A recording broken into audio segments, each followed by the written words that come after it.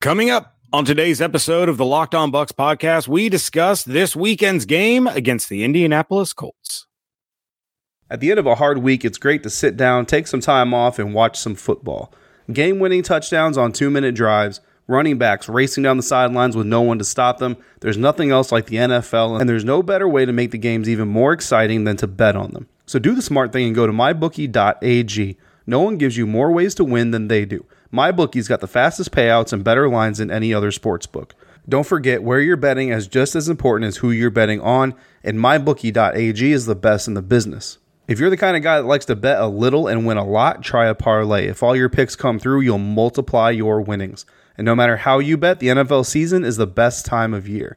Join now and MyBookie will double your first deposit. Use promo code LOCKEDON to activate this offer. That's promo code LOCKEDON, LOCKEDON. Visit mybookie.ag today. You play, you win, you get paid. You are Locked On Buccaneers, your daily Tampa Bay Buccaneers podcast, part of the Locked On Podcast Network, your team every day. Forfeit the game before somebody else takes you out of the frame. Put your name to shame, cover up your face. You can't run the race, the pace is too fast, you just won't last. What's up, and welcome back to the Locked On Bucs podcast. I'm James Yarko, joined as always by David Harrison. You can find everything that we're doing over at bucksnation.com, and make sure you follow along on Twitter at LockedOnBucs, at JYarko_Bucs, at DH82_Bucs, and at Bucs_Nation. David, how you doing, buddy? I am fantastic. After you riled up the Twitter crowd with your episode with Evan? Apparently. I mean, I don't know why. I don't understand the kerfuffle. I don't either. Well, that's all right. You know, people are entitled to their opinions, I suppose. I don't think you guys said anything overly crazy, but hey, it is what it is. But we're not here. Well, I felt like I was kind of arguing against myself because, and Evan and I were talking about, we didn't say that it meant something. We actually both agreed that it most likely very much meant nothing, but it was something that was being talked about. And evidence of it being talked about is the fact that the article that Bailey wrote for BucsNation.com was the top view getter yesterday on the site and is the top view getter again today on the website. So, I mean, it's relevant information. I get people kind of wondering why maybe the question was asked and all that, and I get that, but things change. You know, Bruce Arians said that he was going to give it a full, August, July? It's December, and things change. You know, as much as people don't want to understand that, things do change as time goes on. In August or July, Vernon Hargreaves was the number one cornerback and was going to do great things for this defense. In December, he's a Houston Texan. So, I mean, things do change. It wasn't like a Bill Belichick situation, at least that I'm aware of. I mean, if whoever, I don't even know who asked the question, to be honest with you, but whoever asked the question, because it wasn't Jenna, because she wrote in her article, Bruce Arians was asked, which is journalism speak for, I didn't ask the question. So I don't know who asked the question, but if the question was asked and he's like, oh, I'm going to pass on that, I'll wait till December. Okay. Asked if the reporter was like, oh, but I mean, we're in December. Why do you have to wait till the end of December? I mean, you've seen 12 weeks of it. Okay, well, now you're getting into annoying Bill Belichick type of, you know what I mean? Okay, you asked the question, move on. And what Evan and I did was just comment on the question being asked, said that, this is what his answer was. And we essentially ran through the gambit of options that response could mean. And then at the end, wrapped it all up with a bow saying we don't really think it meant a whole lot of anything. So, I mean, if there was any complaint about it, I would think it was, why did you spend 10 minutes just to finish it with saying, I don't really think this is anything? And my answer would still be, well, the fact that it's the leading news story on our site for 2 days running tells you why we talked about it. As much as people don't like it, it's information that's happening with the Buccaneers. Again, this team starts and ends with Jameis Winston. So anything that has to do with Jameis Winston is going to be noteworthy. But anyway, I don't have any hard feelings. I just was confused why we were being told that we were feeding into a negative storyline when we definitely were not. Yeah, again, like I said, I didn't understand the kerfuffle. I thought I'd give you a little bit of a hard time about it, but yeah, I mean, it was a lot to do about nothing. But then again, when you and I were talking, it's like, well, yeah, we in the end don't really think it means anything. But if we don't talk about it, people are going to say, oh, well, why are you avoiding talking about this? That's what we do. That's what we have to do. Yeah. If we don't talk about it, then we're irresponsible. If we do talk about it, then people are going to find ways to nitpick what we say about it. So it is what it is. We are moving on to talk about the game this Sunday between the Colts and the Bucs. If you do not get a chance to listen to my crossover episode with Evan on Wednesday, not Evan Winter of Bucs Nation, Evan Sideri of Locked On Colts. I apologize to all of you that the episode went up late. We were getting ready to record. He got called into work. We had to wait until later in the afternoon on Wednesday before we could record. Got it up as soon as we could, but it is there. Go check it out. Some great information about the Colts. And goodness gracious, David, they are so overloaded with injuries. This is the situation I'm in now. The Colts are so banged up offensively and defensively that we are heading into this weekend thinking that the Bucs should absolutely win this game. You're playing at home. You're playing against a beaten and battered team that is on an absolute snide. I think they started off 5-1 and they're 1-5 in their last 6. So there's no reason that if the Buccaneers play the way they have the last 3 weeks, that they should not win this game, which makes me think they are going to find a way to lose this game. Anybody else getting that feeling? Just me? Yeah. It's interesting how this season is going because over the last few weeks, the Bucs team that's in a very similar situation as they are, record-wise and situation-wise and everything else, and this one is no different. They don't have the same records, but if the Buccaneers beat the Indianapolis Colts, they advance to 6-7. The Colts have lost 3 of their last 4 games. So while they're not exactly in the same situation, there are some contrasting things about these teams that are it's very interesting to see the way this is working out. And it helped me in my math projections because I'm superstitious and the Buccaneers have won 2 weeks in a row when I use a math equation that kind of makes sense, but doesn't actually really speak to why the game's going to go the way it goes to make a prediction. So I did it again. And, we'll get to that later, obviously, but they're also 2-0 when we talk about Star Wars at the end of our Friday podcast. That is one of those actually plays a factor, so I'm just going to keep both going. And I have not changed my socks since that first episode. Gross. Hey, if it works. Touche. It's only crazy if it doesn't work. Exactly. All right. Well, David, obviously I talked a lot about this game on Wednesday with Evan. Heading into this game, looks like there's a chance Marlon Mack can be back. Looks like your boy Paris Campbell might be returning as well. When you look at this Colts offense and the struggles that Jacoby Brissett has had recently, despite such a hot start, the early in the season with the Colts, a lot of people within the fandom were thinking, you know what, we might have something with Brissett. He got an extension. He was very careful about protecting the football. He was making plays. They were winning games. Now they're on a snide. They're talking quarterback in round 1, looking at that kid out of Utah State. The honeymoon period with Jacoby Brissett is over. So when you take a look at the way this Colts offense has been playing over the stretch of the last 5 or 6 games, and you take a look at the way the Bucs defense has been playing over the stretch of the last couple of weeks, how do you see this matchup going? I see this matchup going very well for the Buccaneers because the Indianapolis Colts are a shell of their former selves, and it sucks because you said on the crossover that the Colts are kind of like the team that you secretly kind of pull forward, because you have some personal connections with them with some friends. You're located fairly close to them. I mean, during the combine, you drove back and forth every day. So I did. You have a general vicinity with them. And I mean, when the 2 closest football teams to you, or the 3 closest football teams to you, are the Colts, the Bengals, and the Buckeyes. You hate the Bengals and the Buckeyes. So to bring some balance to your life, you can't hate them all. So I think by default, you kind of like the Colts. And honestly, I like the Colts. I mean, I'm not a fan of. I don't have a Colts hat or anything anywhere, but I do like the Colts. I like the Colts when they had Peyton Manning. I've liked Andrew Luck. Pretty much every single head coach they've had since I've really been aware of them, I've been a fan of. Not sure what I think about their owner, but whatever.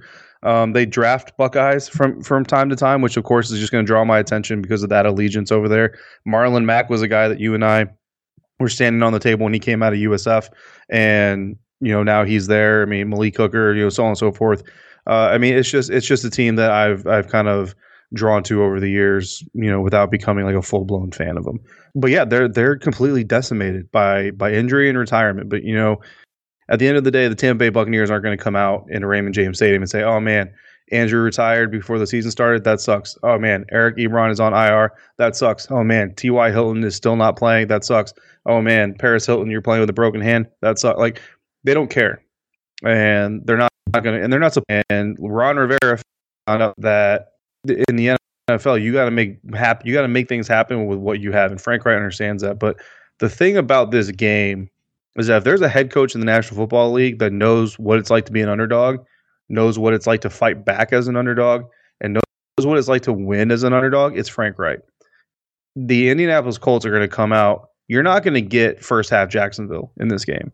Like, the first half Jacksonville Jaguars, that was a team that was looking bad for themselves. That was woe is us.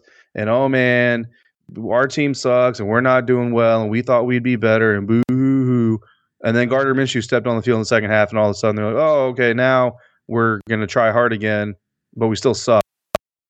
Indianapolis Colts are going to come out Sunday trying to win. They're going to come out Sunday saying, this is the best team we can field right now. We're going to come out here and be the best team we can field right now for our coach, for each other, for this logo, whatever you want to call it.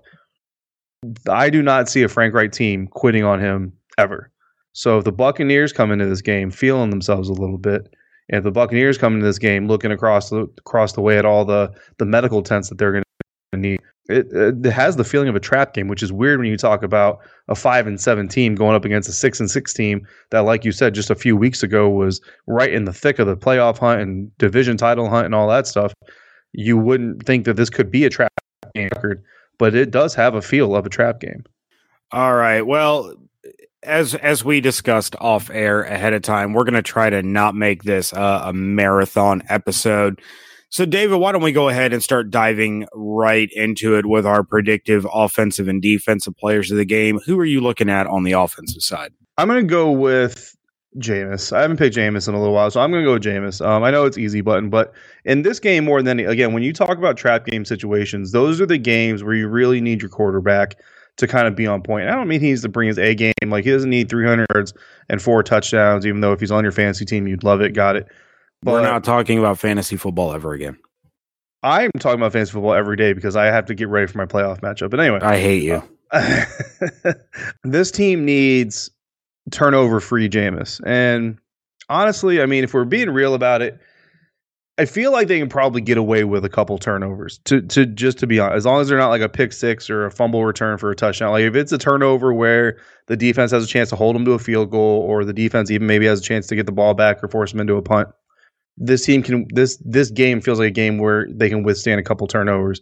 But if we get like 3 interception Jameis, or we get like dangerous throw Jameis, kind of just waiting, the Jameis where they're not getting intercepted, but you just kind of have that feeling that the dam is going to break when you're down by 1 possession and there's 5 minutes left in the fourth quarter and you're driving. You know what I mean? We can't have that Jameis Winston. So if Jameis Winston comes out and plays a calm and collected, safe game, then everything should be fine. The trap game, curse, whatever, should be avoided. But if Jameis Winston comes out and, I don't know, maybe he's like, this is my chance to have a statement game, you know what I mean? And essentially goes out there like we've talked about before and tries to be really good instead of just playing the game, then that could be disastrous for this team. So for that reason, Jameis Winston is my offensive player. Well, if Jameis is going to be your offensive player, he's going to need someone to get the ball to. This has all the makings of a Mike Evans game. The Colts secondary does not have the personnel to match up against the weapons that the Buccaneers have on offense. It's something that Evan and I talked about extensively. So they're either going to waste all their resources trying to shut Mike Evans down, leaving themselves vulnerable to Chris Godwin, perhaps Brashad Perryman and OJ Howard get involved again. I wrote about that for Bucs Nation. Jameis was really excited to see their involvement and their production against the Jags. Hopefully that snowballs and continues for a strong end of the season for both of those guys. But the Colts just flat out don't have the players that can shut down Mike Evans. And it's been a little while since we've had a Mike Evans game. He got plenty of targets against the Jags, just wasn't able to bring in the ball. Of course, you had some pass interference problems. You had the incredible catch that wasn't a catch because AJ Bouye's fat leg got in the way of Mike getting that foot down. So, yes. Are you laughing at me calling AJ Bouye's leg fat? Yeah. Don't get me wrong. He could probably lift more weight with that leg than I could with my entire body. But it still upset me because what a catch that was. Yeah, I enjoy it. You're good. So, yeah, I think we're in for a big night or afternoon out of Mike Evans. I'm thinking of give me $120 for Mike Evans. Nice. And, yeah, the guy in my fantasy league is on a bye, so I'm good with that. And to your point, I mean, yeah, it definitely – I mean, the secondary for the Colts is not what they had hoped it would be and what it could have been. And then to add to things, Rocky Sin, who I know you guys talked about pretty extensively on the crossover, was not even on the injury report on Wednesday and hit the injury report on Thursday as a limited participant with an ankle injury. So, I mean, he was limited, which, who knows, what that means. To me, it kind of sounds like he was injured during practice. So whether or not Rock practices on Friday and how much he practices on Friday is going to be huge because, as a fine artist once said. Like a sprained ankle, boy, ain't nothing to play with. All right, David, who do you have for your predictive defensive player? So I think we need to call Vita Vea off limits for this game. Really? Yeah, because it's obvious. I mean, Evan already wrote about it. I said on the podcast with Evan that Vita's probably going to be the X factor. Quentin Nelson is probably going to be the know your enemy because everybody wants to see the Quentin Nelson Vita Vea matchup. You guys talked about on the crossover. So I mean, I don't know. Like Jameis Winston is kind of cherry picking. I'll be honest, but Vita Vea in this matchup is really cherry picking. So what do you say? I mean, yeah, I guess that's fine. I honestly would not have picked him for my predictive defensive player of the game because he is going up against Quentin Nelson, who is an absolute monster. So I don't know. It's going to be an interesting test to watch. That's what I'm most intrigued about is watching that matchup. But I don't think Vea is going to go in there and handle Quentin Nelson. We shall see. We shall. I'm going to go with Carlton Davis. Paris Campbell should be playing. He's been a full participant in practice this week so far. Obviously, there's one more day. But he was close to playing last week with that hand, but they just kind of at the last minute, from my understanding, decided, yeah, we're going to back off. We're going to give him one more week. The guys over at the Pewter Nation podcast very, very much referred to this game for the Colts as a playoff game. If they fall to 6-7, even in the AFC, that's such a bad look for their playoff chances. And I completely agree. And Paris Campbell, coming from one of the greatest college football programs that mankind has ever seen, knows what it's like to be a competitor, knows what it's like knows what it's like. Even Illinois fans just shuddered at the fact that you just said that. Knows what it's like to have to go out there with the odds stacked against them and et cetera, et cetera, et cetera. Paris Campbell's going to play unless something just dramatic happens tomorrow, which I cannot imagine, or on Friday, which I cannot imagine this coaching staff is even going to put Paris Campbell in a position to where something quote unquote dramatic could happen on a Friday practice before a game because they need him so much with TY out. And, Funchess obviously has been out. I mean, yeah, I'm not even going to talk about that. But so Paris Campbell is going to be looked at as basically the number one receiver in this game. And while, even as much as I love where he came from, obviously, the dude's not ready to be a number one wide receiver. But he has some physical tools. The guy has some intangible skills that he brought into the NFL that he is capable of using. And if Carlton Davis, again, it's the whole trap game thing, right? If Carlton Davis comes in thinking, oh, here's this rookie who's not supposed to be the number one, and all this stuff, that he could very much get beaten because of that mentality. So again, if Carlton Davis lets Paris Campbell get loose here and there and get some wins on him, Carlton is a grabby kind of guy, and he gets grabbier, the more he gets beat. And these referees, I'm promising you, these officials have not forgotten the early season penalty issues that Carlton Davis has had.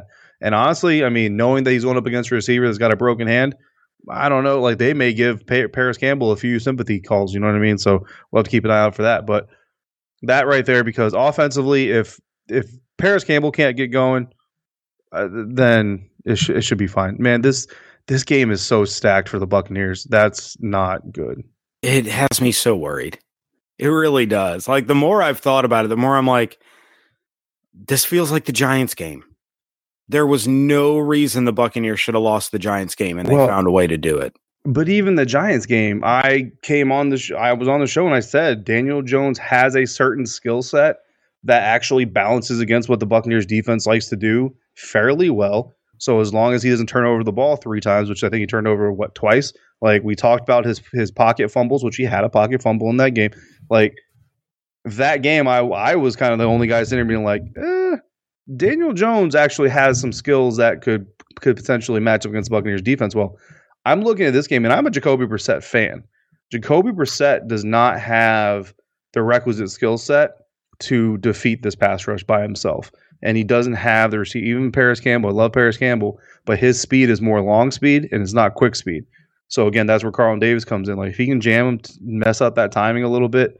Obviously, I'm not gonna steal your thunder, but obviously there's some other matchups in here.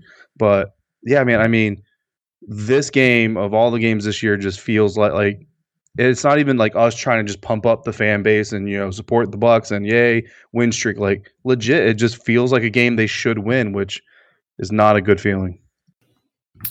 I don't know if it's not a good feeling or if it's just an unfamiliar one. It could be fear of the unknown, maybe. That could be what it is. There you go. All right, I'm going to cherry pick a little bit for mine. It's Devin White, man. This guy is coming in. He's setting the tone for the team. He was defensive rookie of the month. He's entering that defensive player of the year conversation. Or defensive rookie of the year. I'm sorry, defensive rookie of the year conversation. Yeah, defensive rookie of the year conversation. Yes, I agree. Yeah, not defensive player of the year, but defensive rookie of the year. And it's because of the level he's raised his game to over the course of the last 2 months. We see it's every week now, David. Every week he does something new that he's never done in the NFL before. I don't know how many more things he has. A pick six, I guess. Yeah, he's got to get a pick six. I mean, he could get a strip sack and fumble return for a touchdown on the same play. He hasn't done that yet. Well, how about he just does them both in this game? Strip sack, fumble recovery, touchdown, pick six, and you know what? He's going to get somebody in the backfield for a safety. He's going to do it all because he's raising his game to that level right now, and people are starting to take notice, unlike poor Levante David, who continuously puts up all-pro numbers year in and year out and still can't get into the Pro Bowl to save his freaking life, which is a travesty.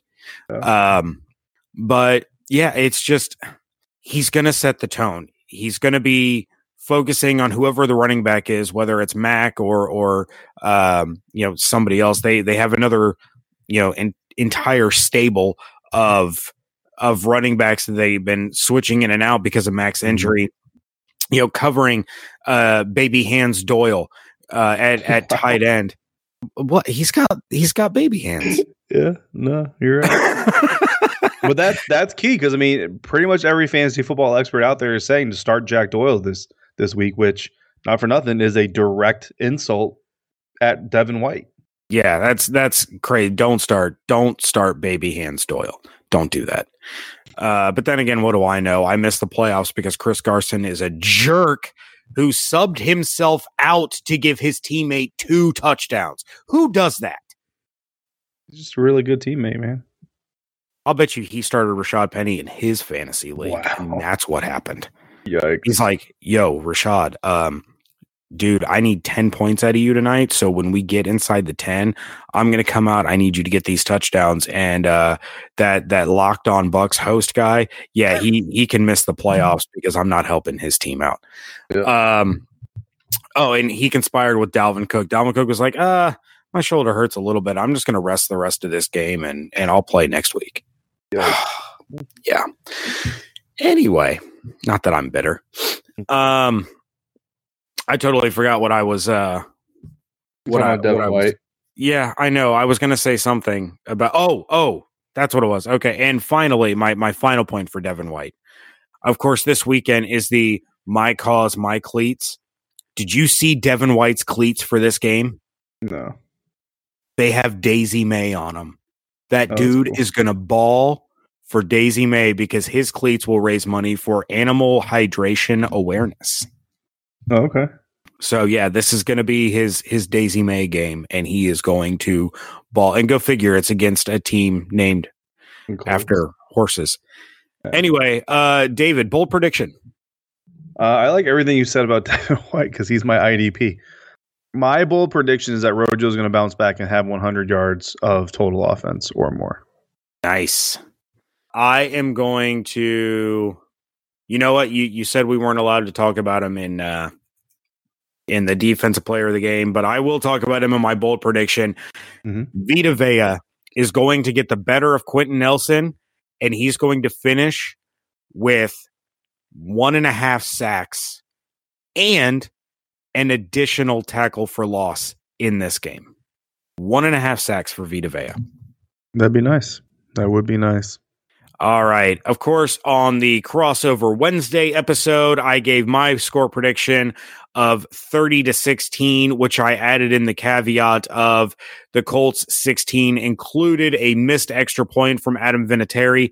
Doesn't look like the greatest kicker in the history of football is going to play this weekend. Yeah. That poor Vinatieri, man. What a struggle he's had this season. Not the way he thought he was going to go out, but I absolutely love Adam Vinatieri. He's such a cool dude, and I wish he had better success this season. But nevertheless, David, what is your insane mathematical formula to predict the score for this week? I mean, it's really not that insane, but here it is. So in the last 4 games, I chose to use the last 4 games because it's a quarter of the season. Like 4 games represents 1 quarter of the season. It's a nice round kind of number, and it's more of a reflection of what's happening with this team now versus like using an entire season score because, you know, the Colts have been such a hot and cold team, and the team that started the year really isn't the same team that's going on right now. So I use the last 4 games. In the last 4 games, when the Colts have lost, which is 3 out of the last 4, like we said earlier, they're surrendering an average of 19.75 points, they're scoring, an average of 19.75 points, which obviously I'm going to round up to 20. And when they lose, they are losing by an average of 7 points per game. So, all that being said, my prediction is Tampa Bay 27-20 over the Colts. All right. Well, there you have it. For those of you not interested in our running series of David reviews Star Wars, this will be it for you. We appreciate each and every one of you. And of course, you can check out everything David and I are doing over at BucksNation.com. Make sure you're following along on Twitter at LockedOnBucks, at JArco_Bucks, at DH82_Bucks, and at Bucks_Nation. Send us your post-game reaction voicemails to 813-444-5841.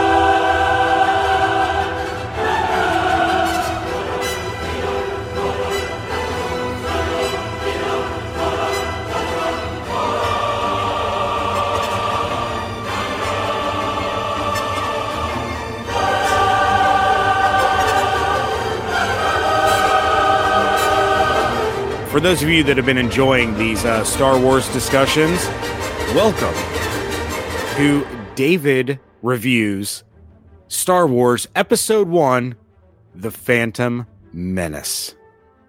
David, what did you think of the adventures of Jar Jar Binks? The overall movie was not bad. I actually think it was my second favorite one so far. Really? Actually really liked it. Favorite? Yeah, so I like Qui-Gon. He's a legit dude. I like the guy that plays Obi-Wan now. Can't remember his name. Ewan McGregor. Yes, I like him. I like Queen whatever. Oh, Queen Amidala? Yeah, I like that character. Now, funny thing about Queen Amidala, did you notice that there were two actresses that played, theoretically, Queen Amidala? I did, but I already knew that part of the story, so that's... Did you? Okay. Yeah. Do you know who the other actress was? She's another very famous actress. Oh, no, I have no idea. It was Keira Knightley. I know who that is. I don't know who that is. Did you ever see the Pirates of the Caribbean movies? No. Oh, okay. Well, and that's what I know her from. She's in a lot of like, what's the phrase? Period pictures, where a lot of the movies that she's in are stuff kind of like the Pride and Prejudice and those kinds of things, where it's way back in the Renaissance era and those types of films. But yeah, I don't watch. Right. But that's how I know her, because of Pirates of the Caribbean. Obviously I have seen those movies. Johnny Depp creeps me out, so I don't watch his movies. Johnny Depp is a creepy guy. Not a good human, that Johnny Depp, but a very talented actor. But anyway, he was not in Star Wars. So we're going to move on from creepy Johnny Depp. And so now, if I remember correctly, your favorite of the original trilogy was 6. It was Return of the Jedi. Okay, so you've ranked Phantom Menace ahead of Empire Strikes Back and A New Hope. Very interesting. But it's Luke Skywalker's fault. I don't like Luke Skywalker. Like, Luke Skywalker was a better hero than I feel like Episode 5 could have been better. Yeah. I'm almost wondering if it's Mark Hamill. Like, I might just not like Mark Hamill. We'll see, because I'm pretty sure he comes back in the series. He does. He does. That was a big selling point when Disney relaunched the franchise, was they were going to do a new trilogy, and they were bringing back Mark Hamill and Carrie Fisher and Harrison Ford to reprise their roles as Luke, Leia, and Han. But she's... Never mind. Okay, we'll get into that later. Yeah, so we'll see. Whenever I see him again, like, there will be enough time that if I see him, I just have a visceral reaction. Then it's probably just Mark Hamill. Like, you just may have one of those faces to me that I just don't like. But we'll see. But as far as Episode 1 is concerned, so far, I mean, if I have to rank them, like, it's probably my second favorite of all of them. Jar Jar Binks doesn't bother me as much as apparently he did a whole lot of other people, because I do remember all the kerfuffle about that too. I thought it was kind of cool that Anakin made C-3PO, because I was unaware of that. So to me, that was kind of cool. But this movie also represents one of the moments in my life where I felt really stupid, because I remember that when I saw Palpatine, right? That's his name. Yeah, Senator Palpatine. And I messaged you, was like, you can't tell me that's not the bad guy from the first set of movies. And then I kind of went back and watched some of them and realized that they had CGI'd him into those movies. So, well, that wasn't as smart as I thought it was. And I think we discussed this on the last one, but no, Ian McDiarmid, who plays Senator Palpatine, he did play Palpatine in Episode 6. So right, he just reprised. Yeah, he reprised his role, but they did CGI him into Episode 5. That is correct. Yeah, so that's what I'm saying. So me thinking I'm all smart and look at me putting 2 and 2 together, I'm actually not, because they put him in the damn movie. So that was cool. That was a proud moment for me. I'll never forgive them. Whatever. But So you know what I did come to realize though, that the pod race scene was way too long. that whole thing was drawn out. Well, and they added, when they released them on Blu-ray, George went back and added in the third lap of that pod race. So in the theatrical release, that pod race scene was about 10 minutes. No, not quite 10 minutes, but it was significantly shorter, and he extended it for the Blu-ray release, which is of course what they've used now on Disney Plus. Yeah, it was a bad decision. Not good. But so I realized a couple things, and the first thing I came to realize watching this movie is that Jar Jar Binks is responsible for everything that happened in episode 4, 5, and 6. Really? Please connect these dots for me, because this is wild. Because if you remember when Jar Jar meets the Jedis, right? They save him from getting brushed up by the big brusher machine, whatever. And so he says in his broken language, I'm indebted to your service now because you saved my life. As they're escaping, they're saying, like, we got to find somewhere to go. And Jar Jar's like, well, I know of a hidden city we can go to. Like, okay, dude, cool, let's go. And he says, oh, no, we can't because I've been banished. And they said, look, dude, you either take us to your banished home or we're going to die here. And he takes them. So if Jar Jar Binks honors his banishment, those two knights are dead. There's no Obi-Wan to take Anakin under his wing. There's no trip to Tatooine. There is no... And the way that the council was hesitant about letting them train Anakin in the first place, like, if you think Anakin is bitter and mad when they meet him, like, imagine, I mean, I got the whole, like, prophecy, like, he's the chosen one, so eventually you imagine there's going to be some Jedi Knight that finds him, but if they get killed in that moment, then Naboo, right? That's the city or state, whatever, planet. Naboo is where the queen is. Are you talking about where the Jedi temple is? Because the Jedi are on their way to tell them, hey, you're about to be attacked. Let's not get you killed, type of thing, right? So if they die in that moment, they don't get to her to tell her about the oncoming attack. When they're there, when they do attack and take her prisoner, and they're going to force her to do all this stuff, they're not there to save her. So all that stuff goes exactly the way that Palpatine wanted, because there's no pesky Jedi Knights to get in the way. You know what I mean? And maybe a few, but the war rages there with the Federation and Naboo and all that stuff. Granted, and maybe later another Jedi Knight stumbles upon young Anakin Skywalker. But by that time, Anakin's older. He's definitely gonna be much more bitter. He's when this whole thing gets brought to the council. The council already had an issue with how old he was, and he hadn't even started his training yet. The council already had issue with how much potential, anger and fear they felt in him. If you just multiply that by how much longer it takes to get that war figured out and everything else, like, Anakin never gets trained. If this whole thing, if they die, if Qui-Gon and Obi-Wan die with Jar Jar, because Jar Jar's like, oh no, Misa can't go back. You know what I mean? So the fact that Jar Jar decided to disobey his banishment is the reason this all happened.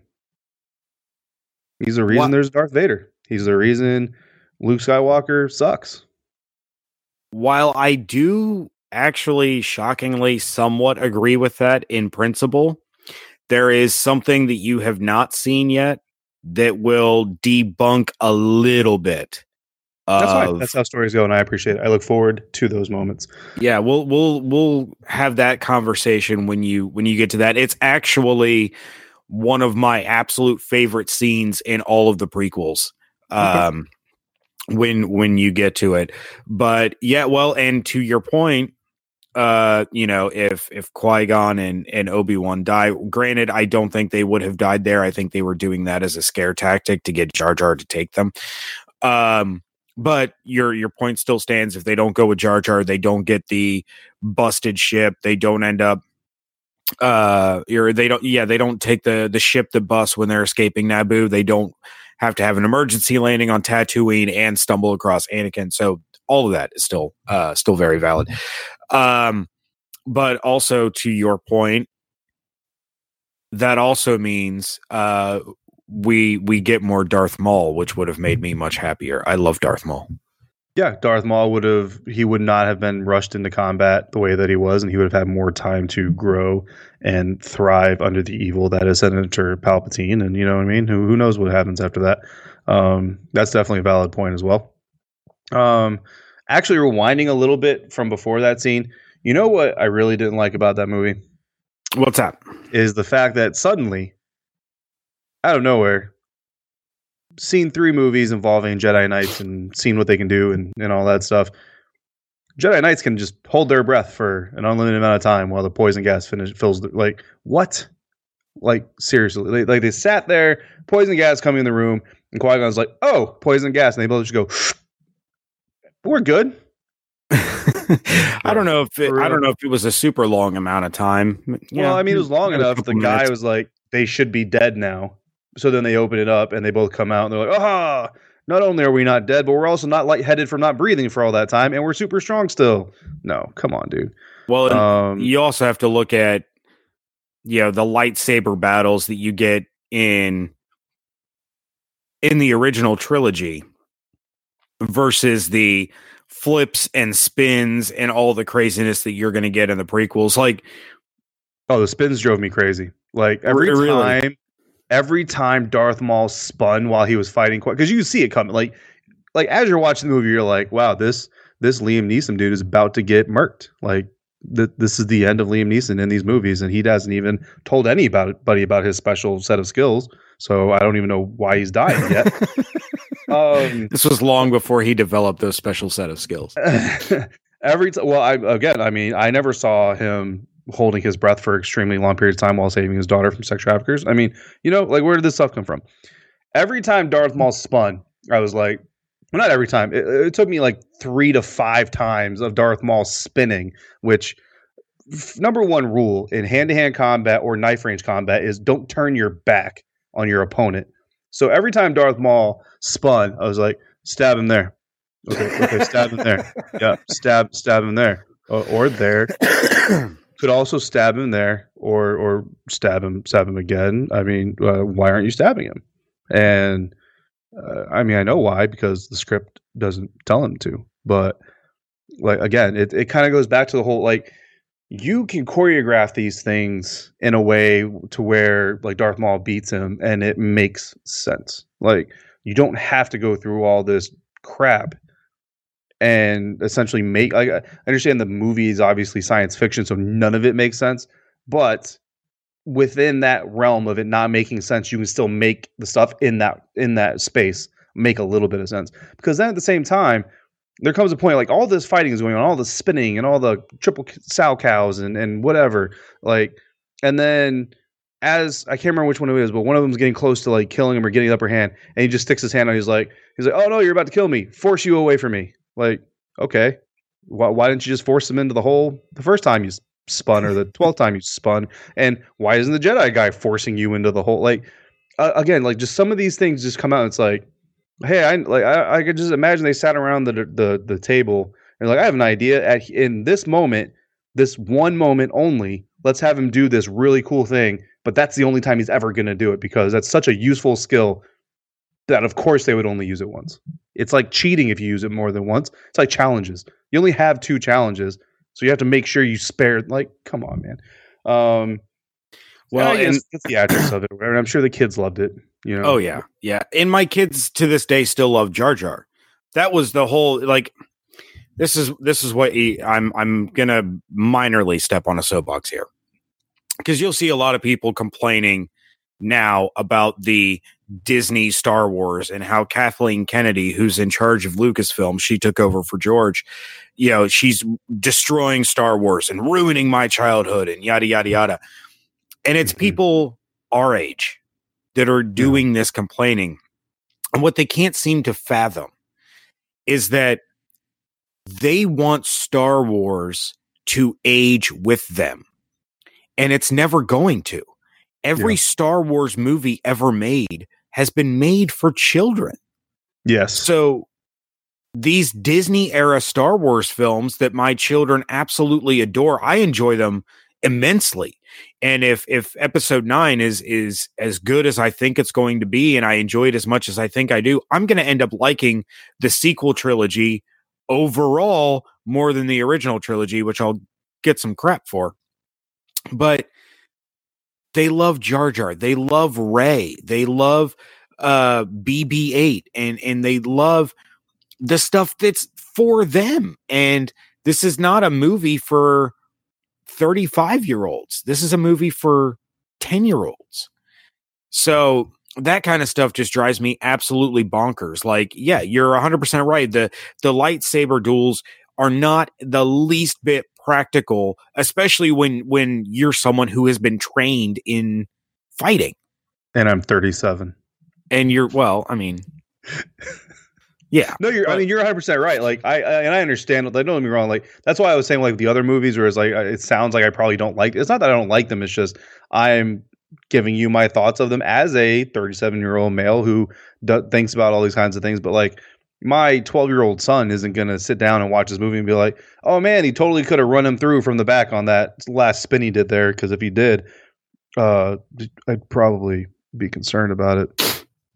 But maybe a little bit. Yeah, because I mean the target demographic. Like, Princess Leia's bikini in the scene where, like, okay, what is Jabba the Hutt going to do with Princess Leia in a metal bikini? Absolutely nothing. So that whole thing is for whose benefit? The prepubescent or pubescent or adult males watching the movie. That's what the bikini was for. So again, it's target demographics and everything else. So I get why it's happening. It's just, I'm giving you my thoughts from my foxhole.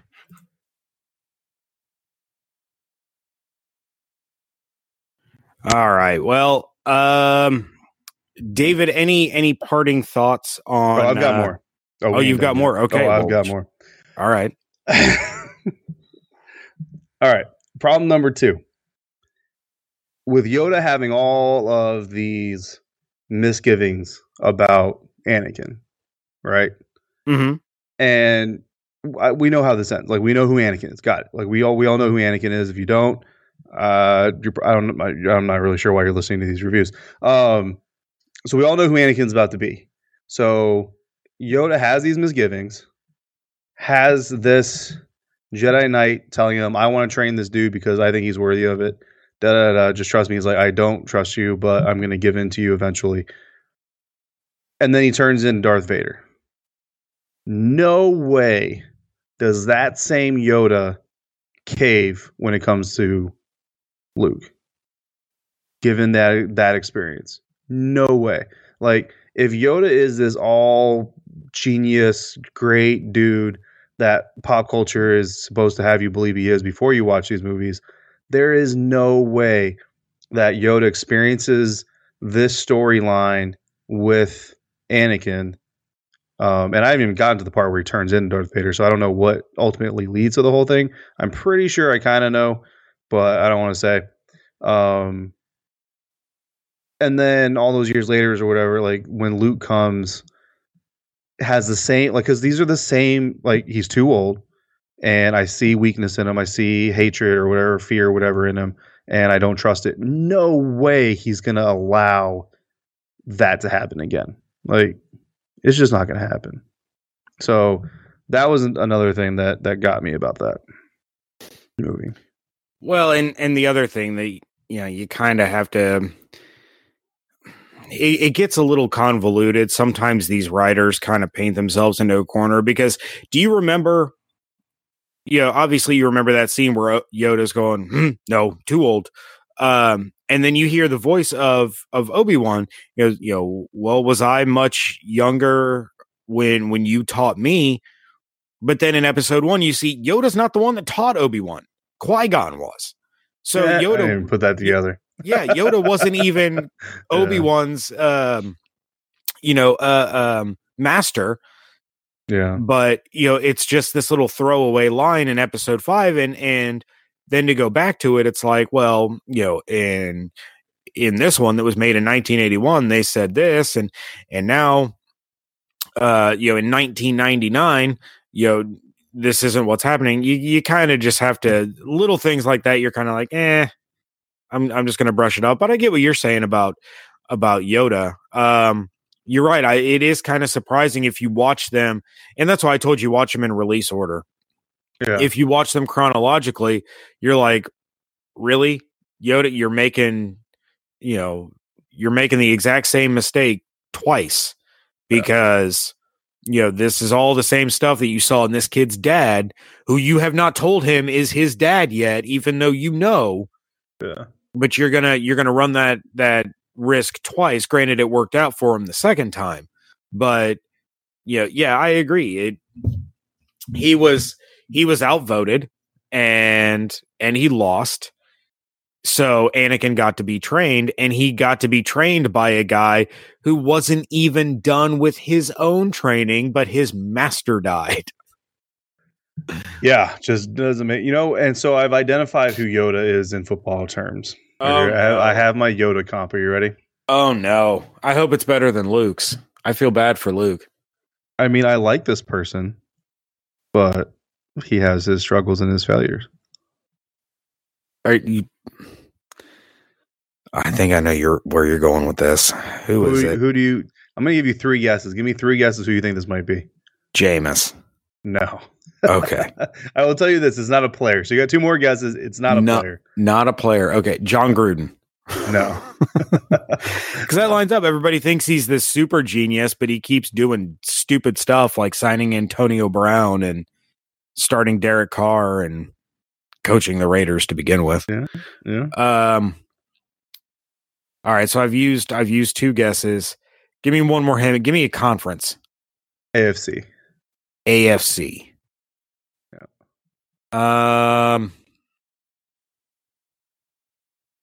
Mike Tomlin. No. Yoda's Rex Ryan. Oh God, no! For one, don't the do color that fits. to Yoda. The color scheme fits. I'm talking about Jets Rex Ryan, by the way. For one, the color scheme fits. 2, Rex Ryan, like Yoda, looked towards 2 separate people to be the quote unquote saviors, and was wrong about both of them fools. One of them was older, one of them was younger. I'm talking Mark Sanchez and Brett Favre.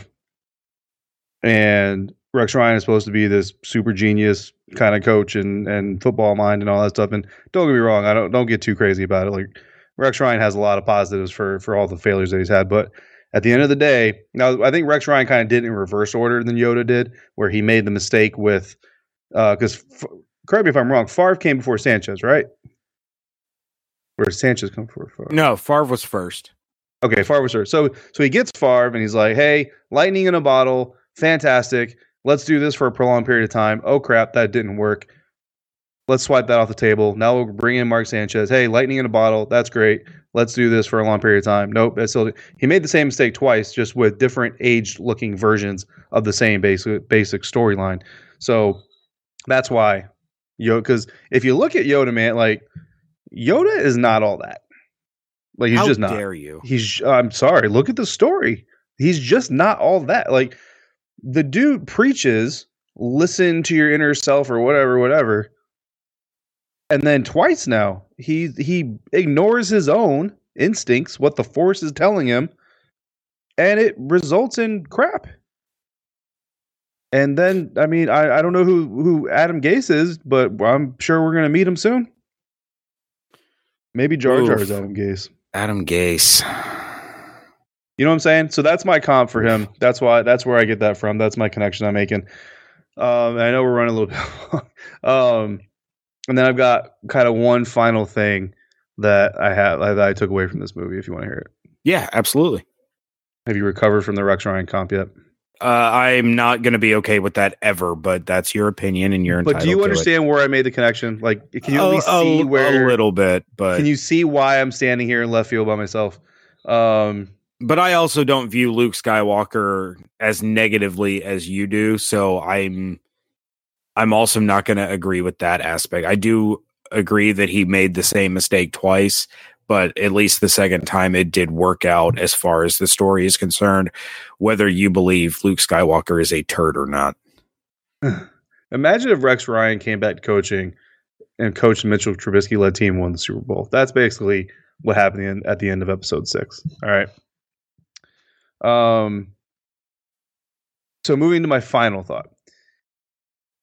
So I now understand that Luke Skywalker and all of his crap is hereditary, because at the end of episode 1, Anakin Skywalker literally accidentally gets into a dogfight, accidentally flies to the exact correct spot he needs to accidentally save the day. Absolutely ridiculous. Do you want the Star Wars explanation for that? Sure, but I'm going to give you my comp first for Anakin now. Based off of this movie alone. Just this movie alone. He's the Nick Foles of superheroes. I can accept that. Go ahead with the Star Wars explanation for how this toddler accidentally did all those amazing things. Well, I don't know if it's fair to call a 10-year-old a toddler. Granted, we're calling a 50-year-old in The Mandalorian a baby, but yeah, that's true too. Species age differently. It's real simple, and it's a huge cop-out, but it's the God's honest truth. The reason Anakin could do that was the Force. Right. And that's fine. But here's the thing. Like, you've already laid the groundwork for this dude to be like the prophesized chosen one, and he's like the best Jedi of all the Jedis to ever Jedi. So use that. Just make him a super awesome Jedi. Like, you know what I mean? Like, I don't know, like have his eyes turn blue because the Force literally possesses his punk ass and do all this great stuff because the Force is like, no, you're our savior. So we're going to make, like, I could accept that more than he just stumbles into it. Like that's well, lame. it was alluded to earlier in the movie. And it was another little throwaway line that you probably didn't catch. But it was the reason he was so good at pod racing. It was the reason he was the only human. Exactly. Yeah. And no, I so thought about that too. What the if he can see it before it happens, how does he accidentally stumble into all these mistakes? Because if he can see it happening, he shouldn't make those mistakes. Well, the way the Force is working is it's kind of leading him, and it's kind of, how can I phrase it? It's basically maneuvering him to where he needs to be so it looks accidental. But the honest truth is, in the Star Wars galaxy, that it was the Force that was dictating the things that Anakin was doing that, again, looked like an accident, but were very purposeful. He just didn't realize it. Yeah. So it's kind of like the Eagles suddenly finding a defense in a running game right as Carson Wentz goes down, and it looking like Nick Foles actually won the Super Bowl, when in reality it was the forces around him that won the Super Bowl. Yes, there's an incredible rant by Freddie Prinze Jr. when he goes after the same people that I talked about earlier. Mm-hmm. And Freddie Prinze Jr. voiced a Jedi on an animated series. Okay. And he talks about how the Force was explained to him by Dave Filoni. Dave Filoni was George Lucas's protege. He's the co-creator of The Mandalorian with Jon Favreau. So Dave Filoni has a more intimate knowledge of all the workings of Star Wars, far more than anybody else. Okay. And the explanation is the Force dictates who is strong. The Force dictates how quickly you pick up the Force. The Force dictates who wins. And he goes, all these people are mad because Han Solo gave his Millennium Falcon to a girl. That's not how that works. Luke Skywalker learned the Force in 30 seconds flat on a plane trip with this guy, and all of a sudden he's the greatest Jedi in the world. That's because that's what the Force dictated. And the Force dictated balance. You know, there was always two. So there was Palpatine and his apprentice. Well, you know, on the other side, the Force gave us Anakin. Well, then Anakin bounced over. So now you got two on one side, none on the other. So the Force gave us twins, Luke and Leia. That's the balance. And it's all decided by the Force. Again, it's a cop-out. Yeah. But in the realities of the Star Wars universe, that's how that works. Yeah, no, that doesn't work. But I see where they're trying to come from, but that's lame. I'll send you the video because it's phenomenal the way he tears these people down, and it is not safe to put on this podcast. Nice. Yeah, no, that's lame. And And then, but the other part of that whole situation is Qui-Gon, right? This entire time he's had this kid in his protection. He's like doing everything to protect him and like overprotective father mode and all this other stuff. And like 1 or 2 scenes prior says, "Don't leave my side. You'll be closest right next to me." And then 2 scenes later, it changes to, "No, young child, sit in the spaceship and don't move." The kid that you found, because he was a genius with spaceships, whatever they're called, I can't remember. Oh, the pod racers? Yeah, the pod racers. The kid that you found who saved your butt because he was good with a pod racer, the kid that you are now pretending to be overly protective of, your idea of protecting him in this moment of grave danger is sit in a spaceship and don't do it. Again, no. Like of all the things that are going on, you could have a fight scene where Anakin gets like swept away or gets maybe even like grabbed up by a trooper or something, and they're over there fighting, and he's like, "Oh man," and they get separated by like some wall or a blast or a fire or something, and they can't get to each other, and Qui-Gon like uses the Force to tell him like, "Anakin, you're gonna have to meet us over here. You're gonna have to, I can't get to you." Like something dramatic, and Anakin's like, "All right, dude, like time to be the super Jedi you're supposed to be. Let's get this done." Because Anakin does have that personality of, "I'm not a weak victim. I'm a problem solver. So if there's a problem, I can figure my way." So put him in a situation where it's him, a problem, and a ship, and he's like, "Well, I can fly pod racers. Maybe I can fly this thing. Let's give it a shot." And now the Force is like, "Yes, Anakin, you can fly this because I'm going to come in here and make this whole plot series work because we need to make money and Disney is strapped for cash." And then he goes back like that's what I'm saying. Like there are ways to thread this story to where it fits with what you've already laid out. But Qui-Gon being this overprotective dude over this kid Anakin and then saying, "No, young one, just sit in the ship and don't move." That doesn't make any sense, man. To me, I always viewed it kind of as that paternal instinct. Like, yeah, I've never put my children in a running car and said, "Don't move."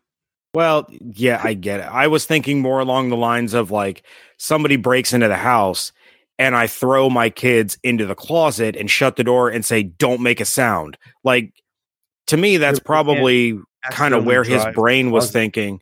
He wasn't thinking, "Hey, sit in the ship and it's going to end up turning on." It was more sit there because no one's going to look for you there. And we got to go fight crazy tattooed face, horn forehead dude that's going to beat the crap out of us. You'll be safer here. Wait in the ship. I'm going to go die real quick. I'll be right back. Yeah, exactly. Yeah. I mean, I liked the movie, so don't get me wrong.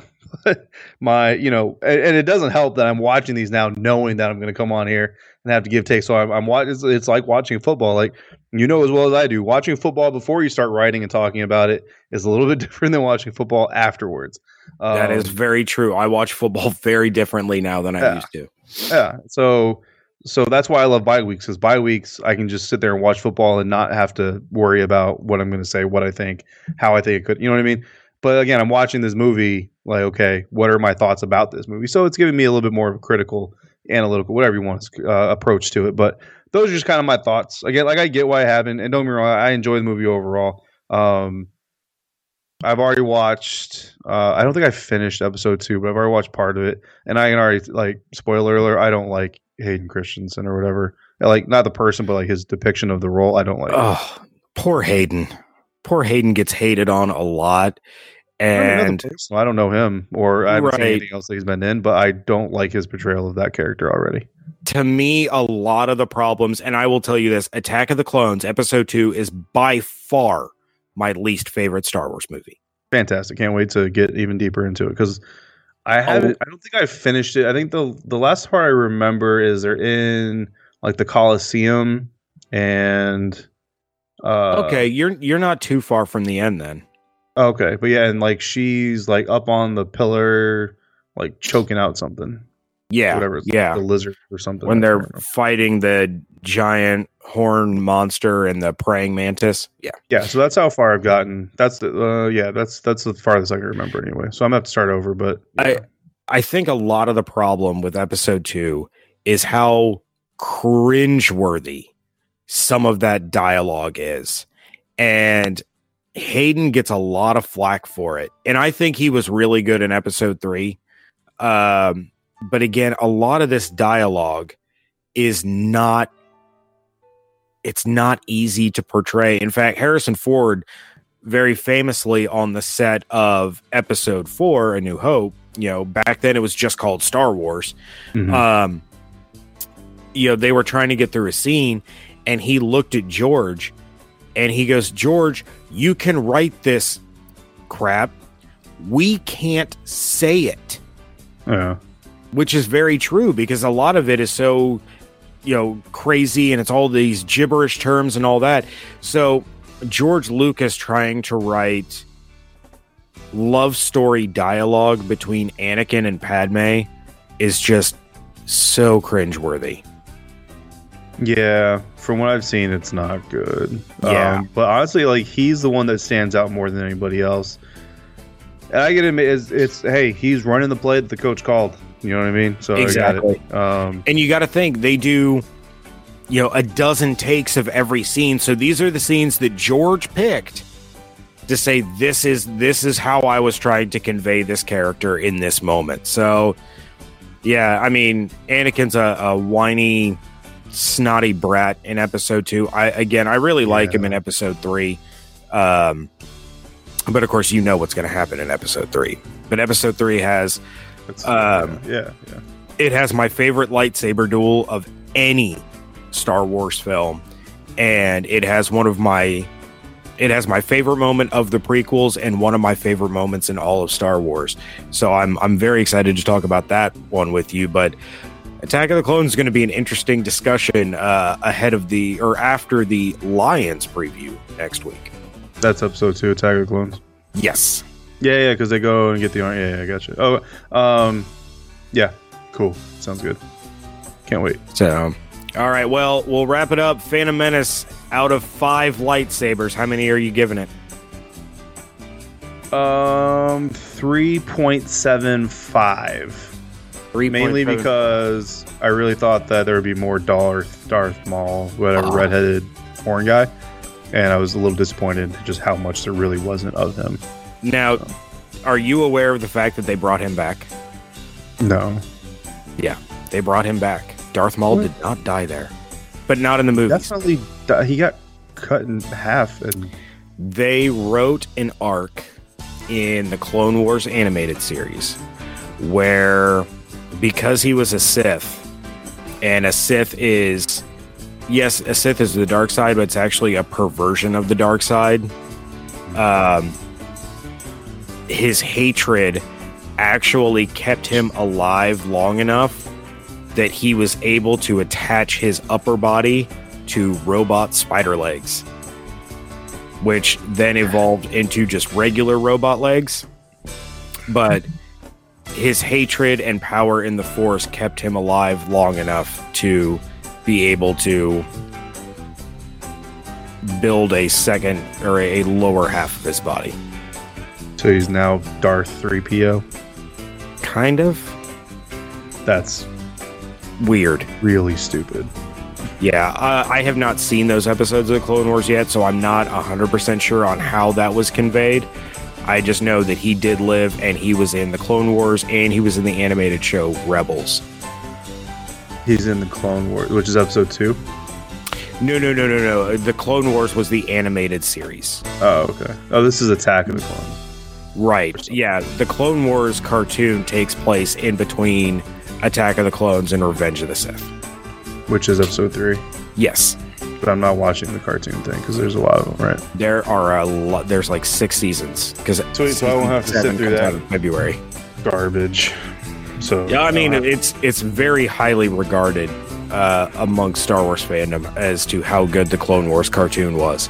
So I'm going through it, but yeah, you and I are just talking about the movies. Sweet. That's the best news I've heard all day. All right, well, we will wrap it up now because, we still ended up almost going 120 minutes, David. So, thank you all. That's fine because it's all Star Wars extra stuff, so it's called bonus content. That is absolutely true. So thank you to all of you who stuck with us through this. Coming up after our Lions preview next week, we will have David reviews Star Wars Episode 2, Attack of the Bad Dialogue. Until then, check out everything going on over at bucksnation.com. You know the Twitter handles. You know the phone number. Hope you all have an absolutely outstanding weekend, and we thank you so much for joining us right here at Locked On Bucks. And the Jedi I admire most met up with Darth Maul and now he's toast. Well, I'm still here and he's a ghost. I guess I'll train this boy. And I was singing, my, this here Anakin guy. Maybe Vader someday later, now he's just a small fry. And he left his home and kissed his mommy goodbye, saying soon I'm gonna be a Jedi. Soon I'm gonna be a Jedi. We were singing, my, this here Anakin guy. Maybe Vader someday later, now he's just a small fry. And he left his home and kissed his mommy goodbye, saying soon I'm gonna be a Jedi.